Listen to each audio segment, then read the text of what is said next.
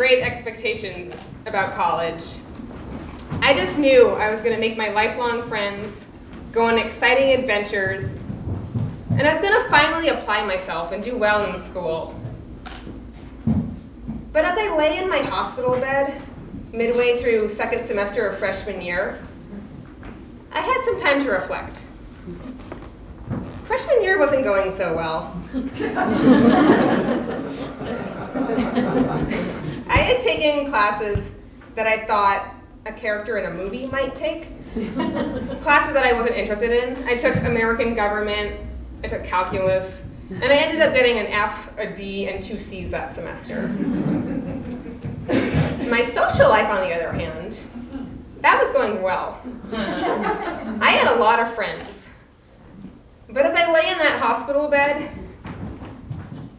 I realized I hated pretty much all of them. All anybody wanted to do was stay in the dorm room and smoke, weed or cigarettes. I didn't smoke. I hated smoking. And we would just sit in this tiny 10-by-6 dorm room, and I would just breathe in these vapors of this disgusting substance just to be friends with these people. The reason I was in the hospital was that 2 weeks prior, I had burned myself really badly. You know those hot plates that you're not supposed to have in dorm rooms? Yeah. So I had one in my dorm room, and I was making pasta, and at a really bad moment, somebody knocked on the door, and I turned and I dumped it over my ankle. And it had become infected. And so I was in the hospital for 5 days. And so I had 5 days to think about all my friendships. And none of these friends came to visit me once during my hospital stay. In fact, they had taken my car, without my permission, up skiing in Vermont 3 hours away.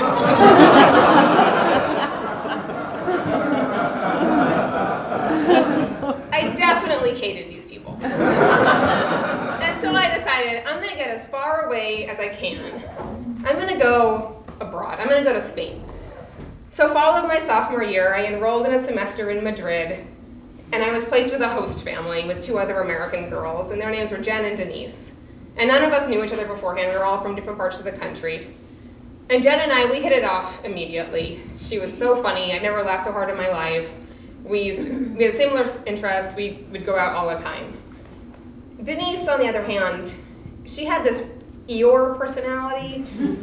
Kind of, I don't want to go out. Oh, you guys always go out without me. Blah, blah, blah.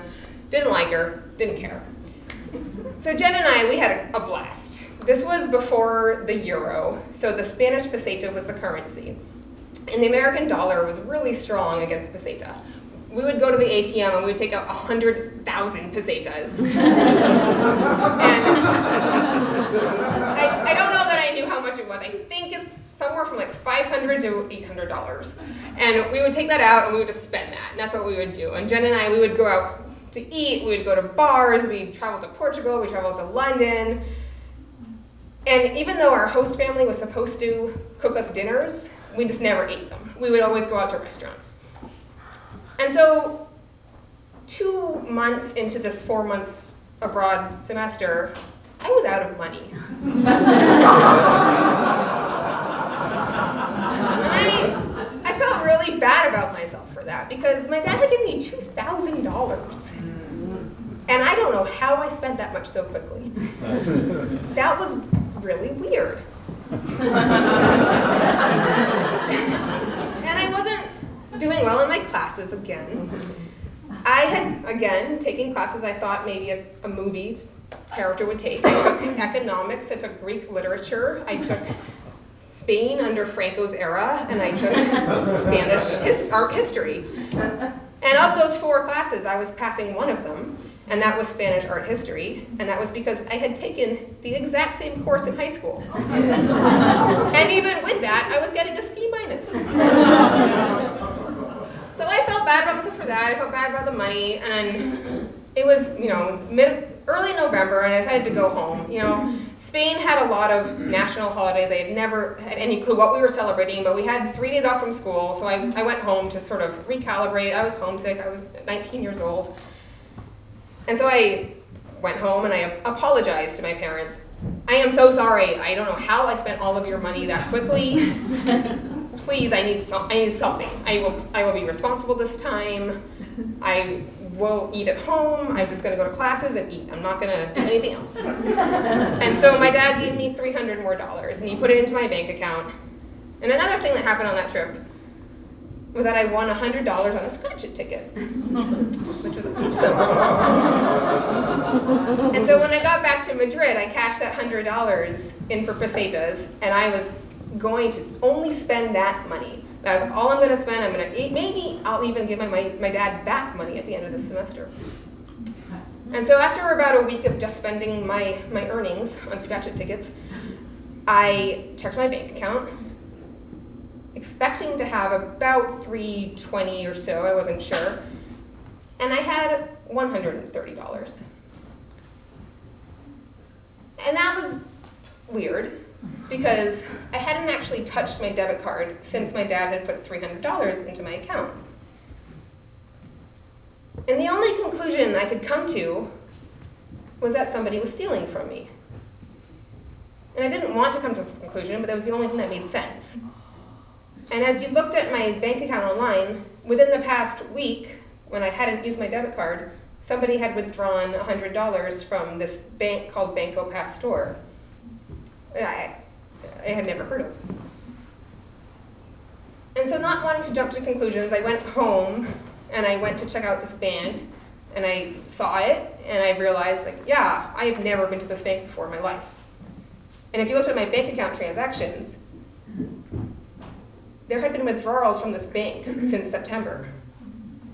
Somebody had been stealing from me this whole entire time I was in Spain. And so it took me a few days to process this. I became very withdrawn. I had no appetite, didn't want to eat, didn't want to talk to anybody. I was ignoring my roommates as hard as I possibly could because I knew it was them. My 2 roommates, they were the only ones who had access to my debit card, and they were the only ones who knew my PIN code. And now, they knew my PIN code because I told them my PIN code.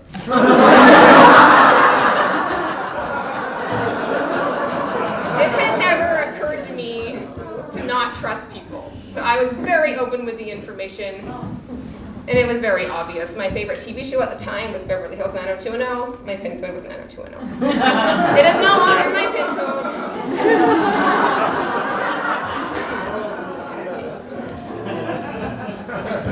So obviously one of them had been stealing from me. I didn't know which one, and I really just didn't care. I became so withdrawn and just I didn't want to deal with anything.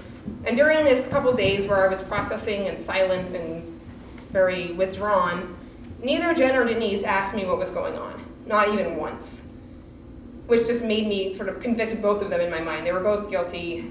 They didn't care. And I wanted to go home. I was failing 3 of my classes, didn't care if I failed the 4th class or not. So I went to the student programs coordinator the following Monday, and I said, I need to leave. I need to get out of here. How do I leave? Can I take my Spanish exam early? I don't care if I can't, but just let me know if I can. And she said, I think I might know why you want to leave early. And I was like, oh, why is that? And she said that moments before I had come to her office, Denise had been in her office, and she had been asking sort of general questions around what might happen to a student if they were caught stealing from another student. So that was interesting. It was obviously Denise, but we devised this plan to get her to confess. I guess Jen could have been incorporated, I don't know. And so we decided to tell them that we had talked to the bank and they had video cameras, and we were going to be reviewing the tapes the next day. Now, obviously this wasn't true. This was Spain. They probably don't have video cameras today, but somehow it worked, and I told the girls, you know what, I'm going to know who it is tomorrow, you might as well confess. And that was when Denise confessed. And it turned out she had also stolen $100 from Jen. Denise got kicked out of school the very next day, and she got sent home. And her family had to pay my family back the $800 that she had stolen. The $800 that I hadn't noticed that she had stolen. And she also paid back Jen. And by this point, Jen and I were still friends, but honestly, the way she reacted when I was upset sort of damaged our relationship, and there was no point in repairing it. She lived in Texas, I lived in Massachusetts. It didn't really matter. So I went home, and I re-enrolled in school in Boston. And this time, I took classes that I was actually interested in. I took an intro to video production class, and I took a writing class. And I ended up getting straight A's that semester, and from then on, and I ended up graduating cum laude. That same semester, I met Heather, who became my best friend very quickly, and is still my best friend today, 15 years later. So I made my lifelong friend, I started doing well in classes, and Heather and I have been on a lot of exciting adventures together. We've actually studied abroad twice, our junior year. And I'm pretty sure she's never stolen from me.